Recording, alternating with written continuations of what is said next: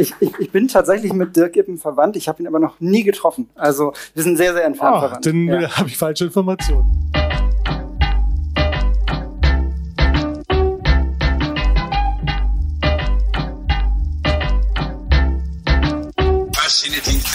Hello and welcome to Daily Deluxe, your daily source of design, UX and tech. My name is Johannes Ippen and we are back. Yes, so we have been on pause, on hold for a week basically, and we have a million excuses why we have been away, why we have been off the air. Mostly, or it started with a blackout here in Berlin. We seem to have a lot of these recently, and the blackout crushed our internet, and we weren't able to record and post an episode. But anyways, these are mostly excuses. We have been very, very busy last week working on a talk we gave at the dpa, the German press agency.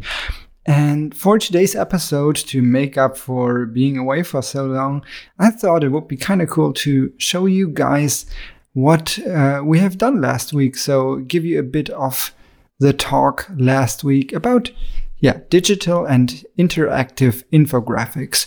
So in today's episode of Daily Deluxe and tomorrow's episode of Daily Deluxe, you will get the exclusive audio of this talk, me talking about infographics, about dynamic interactive infographics and digital infographics. And so today will be the first half, tomorrow will be the second half, but little disclaimer here, this will be in German. So if you are not an avid German speaker, this is a perfect opportunity for you to learn a bit more German and learn something about infographics as well.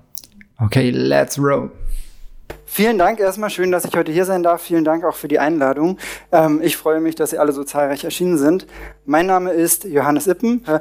Ich betreibe hier in Berlin ein kleines Designstudio mit dem Namen Human Deluxe.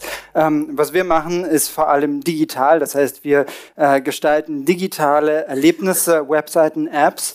Dazu in diesem Rahmen natürlich auch Markenentwicklung. Das heißt, wir helfen, Logos, Corporate Designs zu gestalten und zu implementieren.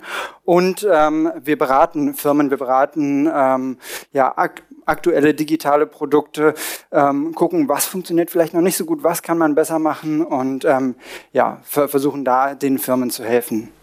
Ein ganz wichtiger Teil unserer Arbeit sind natürlich, und deswegen bin ich auch heute hier, Infografiken. Hier ein Beispiel von einem sogenannten Cryptocurrency-Projekt, das wir letztes Jahr gemacht haben. Dort mussten wir das doch relativ komplexe Geschäftsmodell versuchen, in einer Infografik, in einer animierten Infografik zu erklären. Darauf werde ich später nochmal etwas detaillierter eingehen.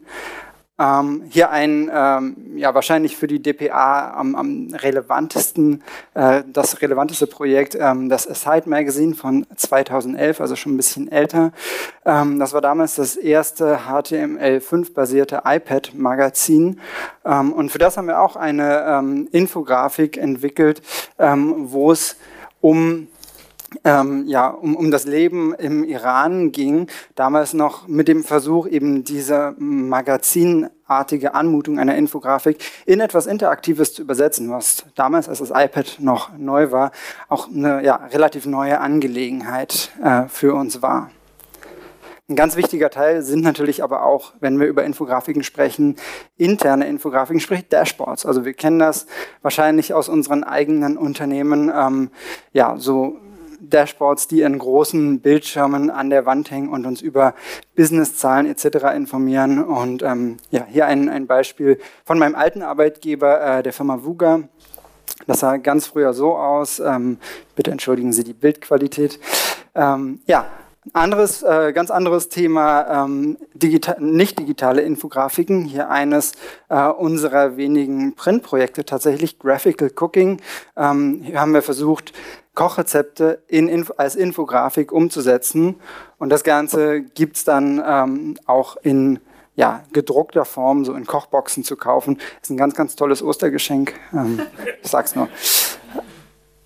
Genau, wir machen das, oder was so die Sachen sind, die wir machen, beziehungsweise warum wir das machen. Wir glauben an Menschen. Also wir glauben nicht an Rollen, wir glauben nicht an Nutzer, sondern wir glauben an Menschen als komplexe Wesen, an ihre Wünsche, Bedürfnisse, an Lebensziele und Träume, an ihre Stärken und Schwächen. Und wir versuchen eben hinter den Nutzer oder hinter diese Rolle zu schauen.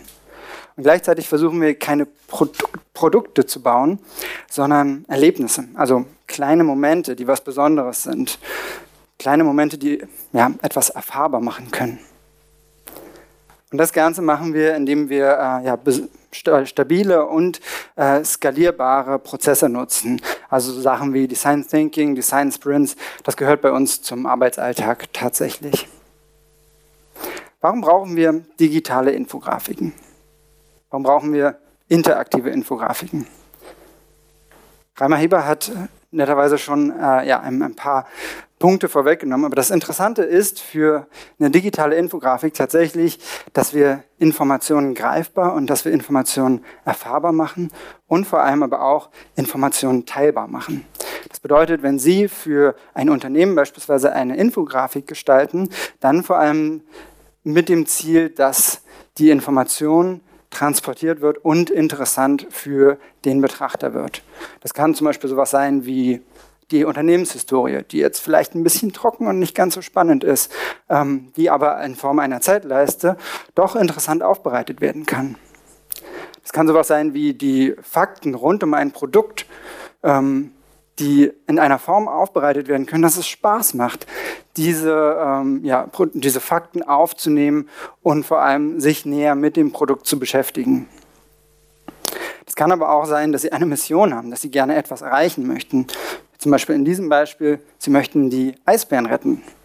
Und da kann man natürlich loslegen mit einem ganz klaren Statement, einer Mission, die Infografik nutzen, um Argumente zu bringen, um Fakten zu bringen und dann abzuschließen mit einem klaren Call to Action, also mit einer Aufforderung, das musst du jetzt machen, das kannst du machen, um dieses Ziel zu erreichen. Und das ist in der heutigen Zeit mit Medien wie Facebook, Twitter natürlich extrem wichtig geworden. Wir haben etwa 3 Milliarden Menschen weltweit aktuell, die Zugriff zum Internet haben in irgendeiner Form. Von diesen 3 Milliarden Menschen sind schätzungsweise 2,5 Milliarden haben Zugriff auf soziale Medien, also sind in irgendeiner Form bei irgendeinem sozialen Medium angemeldet. Und genau für diese Menschen sind natürlich diese teilbaren Assets extrem wichtig und interessant. Da ist natürlich dann interessant, wie bereiten wir diese Assets auf? Also zeigen wir immer die komplette Grafik oder machen wir, und das hat Reimer Heber schon ganz schön, ganz anschaulich illustriert, nehmen wir Teile heraus, nehmen wir die Bausteine heraus, die in dem Moment jetzt gerade interessant sind oder die aufnehmbar sind. Und interessant wird es dann auch, wenn wir soziale Medien haben, wo es um die Entdeckbarkeit geht und wo unsere Infografiken mit anderen Grafiken, mit anderen Inhalten konkurrieren. Pinterest ist ein ganz, ganz tolles Beispiel. So sieht ein typisches Pinterest-Board aus. Und hier ist es eben extrem wichtig, damit meine Infografik Aufmerksamkeit bekommt und eventuell auch noch mehr geteilt wird, dass sie eben heraussticht aus der Masse, dass eben die Infografik etwas Besonderes ist. Und etwas Besonderes sein, das geht auf verschiedene Arten und verschiedene Wege. Und weil wir ja auf einem Bildschirm sind und eben nicht auf einem Papier aufgedrucktem Medium sind, haben wir die Möglichkeit, auch noch tiefer zu gehen als die eigentliche Bilddatei. Animation ist ein ganz, ganz wichtiges Hilfsmittel, ein ganz, ganz tolles Hilfsmittel. Es hilft uns, Dinge zu erklären, wie zum Beispiel, wie funktioniert ein Verbrennungsmotor? Etwas, für das ich normalerweise viele Worte brauche oder verschiedene Bilder, kann ich hier in einer sehr einfachen GIF-Animation erklären. Oder wie werden Babys gemacht? Also nicht der lustige Teil, sondern der danach kommt. Das kann man sehr, sehr gut mit Animationen erklären. Oder ich weiß auch nicht genau, was das ist, aber es ist wahnsinnig toll. Und vor allem erzeugt das diesen Moment, wo man noch nicht genau wusste, dass man sich mit einem Thema auseinandersetzen möchte. Aber durch die Aufbereitung wird es auf einmal interessant und wird relevant für mich als Betrachter. Man kann noch einen Schritt weiter gehen. Man kann natürlich auch nicht nur Infografiken animieren, sondern man kann die Daten, die wir haben, dazu nutzen, Infografiken interaktiv zu machen. Ich habe ein Beispiel. Wer kennt diesen jungen Mann? Kobe, genau. Kobe Bryant, Ausnahme-Basketballer, war bis 2016 bei den LA Lakers. Sie wissen es genau, Sie sind Kobe-Experte. Wie viele Korbwürfe hat Kobe Bryant in seiner Karriere verfolgt? Tausende? So 100.000, 10.000? Okay. Er hat 30.000 Korbwürfe tatsächlich versucht und die LA Times hat zu seinem Karriereende was ganz Besonderes gemacht. Die haben all diese Daten, all diese Korbwürfe genommen und in einer Infografik zusammengefasst, die nicht nur schön anzusehen ist, sondern die interaktiv ist. Das heißt, ich als Nutzer kann in dieser Infografik mich durch die Korbwürfe durchklicken, kann sehen, in welchem Spiel sind sie passiert, war es ein Treffer, war es kein Treffer und kann so nochmal die Karriere von Kobe Bryant nacherleben. Und so kann man mit realen Daten entsprechend oder durch die Aufbereitung der realen Daten diese Daten erfahrbar machen und interessant machen.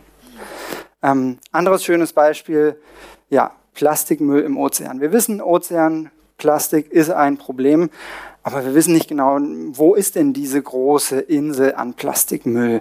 Und vor allem, welche Verantwortung habe ich persönlich? Wie viel von dem Müll ist denn meiner und wo geht der überhaupt hin? Und da gibt es eine ganz tolle Infografik, die genau das erklärt, die genau das erfahrbar macht und wo ich mir dann entsprechend zusammenstellen kann auch oder heraussuchen kann, wo findet denn welcher Teil der Verschmutzung statt und wo kommt der Müll überhaupt her. Auch das können Infografiken mit realen Daten. Interessant wird es vor allem dann, wenn man Interaktion mit Animation kombiniert. Hier aus einem Editorial von Bloomberg, die sich mit der Sterblichkeit in den Vereinigten Staaten, Sterblichkeitsdaten auseinandersetzen und diese Daten nutzen, um sie zum einen zu visualisieren, aber sie auch in eine bestimmte Reihenfolge zu bringen und in dieser Reihenfolge ablaufen zu lassen, gleichzeitig aber die Interaktivität zu wahren, um sie so erlebbar zu machen. Also diese Kombination aus Animation und Interaktion ist hier das, was wirklich ein ganz, ganz interessantes und tolles Storytelling-Element ist, was andernfalls wahrscheinlich nur eine Ansammlung an doch relativ langweiligen Graphen ist. Wir haben aber nicht nur reale Daten, die irgendwo aus einer großen Excel- oder XML-Datei kommen, sondern wir haben dadurch, dass wir immer mehr Daten generieren, auch aktuelle Live-Daten. Wir können mit Live-Daten arbeiten. Sehr schönes Beispiel hier die Windmap, die sich die aktuellen Windverhältnisse in den amerikanischen Staaten, in den Vereinigten Staaten von Amerika nimmt und diese auf einer wunderschönen, sehr, sehr grafischen Karte zusammenmappt. Und das Ding ist tatsächlich live, also wenn Sie das jetzt im Browser aufrufen, dann sehen Sie, wie die aktuellen Windverhältnisse sind. Eins meiner Lieblingsbeispiele hier ist vielleicht Airbnb. Wer nutzt Airbnb? Wer kennt die Plattform? Ja, sehr verhalten? No, nee, doch, sind ein paar. Was ich sehr gerne mag, das ist jetzt nicht unbedingt nur diese Karte hier, die wir irgendwie schon kennen, die relativ gewohnt ist. Nein, mein Lieblingselement ist das hier tatsächlich, der Preisslider. Ich kann so, wenn ich die Entscheidung treffe, wie viel möchte ich denn im Urlaub pro Nacht ausgeben, kann ich eine qualifiziertere Entscheidung durch eine kleine Live-Infografik machen, die mir die aktuellen Preise oder die aktuellen Anzahlen, die Anzahl der jeweiligen Apartments in meiner Preisrange am Zielort anzeigt. Und so hilft mir so eine Infografik auch gleich in meiner anschließenden Entscheidungsfindung, sage ich mal. Das Ganze ist aber auch, hat natürlich auch in anderen Formen Einzug gehalten. Dashboards, ich habe es eingangs schon erwähnt, werden immer omnipräsenter. Nicht nur im Business-Kontext, also nicht nur im Kontext von aktuellen Zahlen, die irgendwo im Büro an der Wand hängen, sondern natürlich auch persönliche Dashboards. Dieses Zusammenstellen von verschiedenen Informationsquellen und Arten von Informationen, um uns selbst und um unsere Arbeit zu optimieren, ist ein ganz, ganz wichtiger Teil geworden. Und so haben Infografiken natürlich auch einen ganz anderen Stellenwert bekommen oder digitale, interaktive Infografiken einen ganz anderen Stellenwert bekommen in unserem Leben. Und dadurch gibt es eine ganz andere Relevanz. Also wir können auf einmal ist es nicht nur interessant für uns, wie wählt mein Bundesstaat, sondern auch, wie wählt mein County oder wie wählt meine Nachbarschaft. Und ich kann diese Daten entsprechend verändern und kann mich dort reinfinden, reindenken und eine komplett neue Art oder Ebene der Relevanz für mich erzeugen. Aber auch da gibt es ein paar typische Fallen. Und ich weiß, Reimer Heber hat gesagt, wir wollen heute keine schlechten Beispiele zeigen. Ich habe mich deswegen etwas reduziert und nur 3 mitgebracht. Ich lasse das einfach mal kurz so stehen. Die Zahlen stimmen alle, die Zahlen sind richtig, nur die Kombination, Sie werden schon merken, die Zahlen ergeben zusammen nicht 100, logisch. Und auch diese ganze Darstellung macht irgendwie überhaupt gar keinen Sinn. Und das ist ganz, ganz wichtig, gerade wenn es um die Darstellung von oder grafische Aufbereitung von Infografiken geht, dass natürlich das Ganze am Ende irgendwie auch verständlich und sinnbringend sein muss. Was ist denn bei dem letzten Beispiel interaktiv gewesen? Bei diesem hier? Ja. Da ist gerade nichts interaktiv. Das ist tatsächlich nur eine digitale Infografik. Ja, genau. Anderes schönes Beispiel, wenn wir einfach zu viele Daten zur Verfügung haben, beziehungsweise zu viele Daten versuchen in eine lineare Form zu bringen, dann wird die Infografik irgendwann natürlich auch unlesbar. Sieht zwar hübsch aus, aber ich weiß nicht genau, was ich damit anfangen soll. Und genauso ist es, wenn die Infografik versucht, zu innovativ zu sein oder einen zu neuen Weg zu gehen, bei dem, ich weiß nicht genau, was das ist und wie es funktioniert. Ich weiß nur, dass es mir nicht sehr besonders weiterhilft und das ist was, wo man stark aufpassen muss. Und das gilt natürlich sowohl für gedruckte, für digitale, als auch für interaktive Infografiken. Also diese Beispiele hier sind jetzt alle nicht interaktiv, sondern einfach nur ein paar sehr schön anschauliche große Fehler. Alright, that's it for today. I hope you learned something new and stay tuned for tomorrow's episode where we will have the second part of this talk. Thank you guys and see you tomorrow.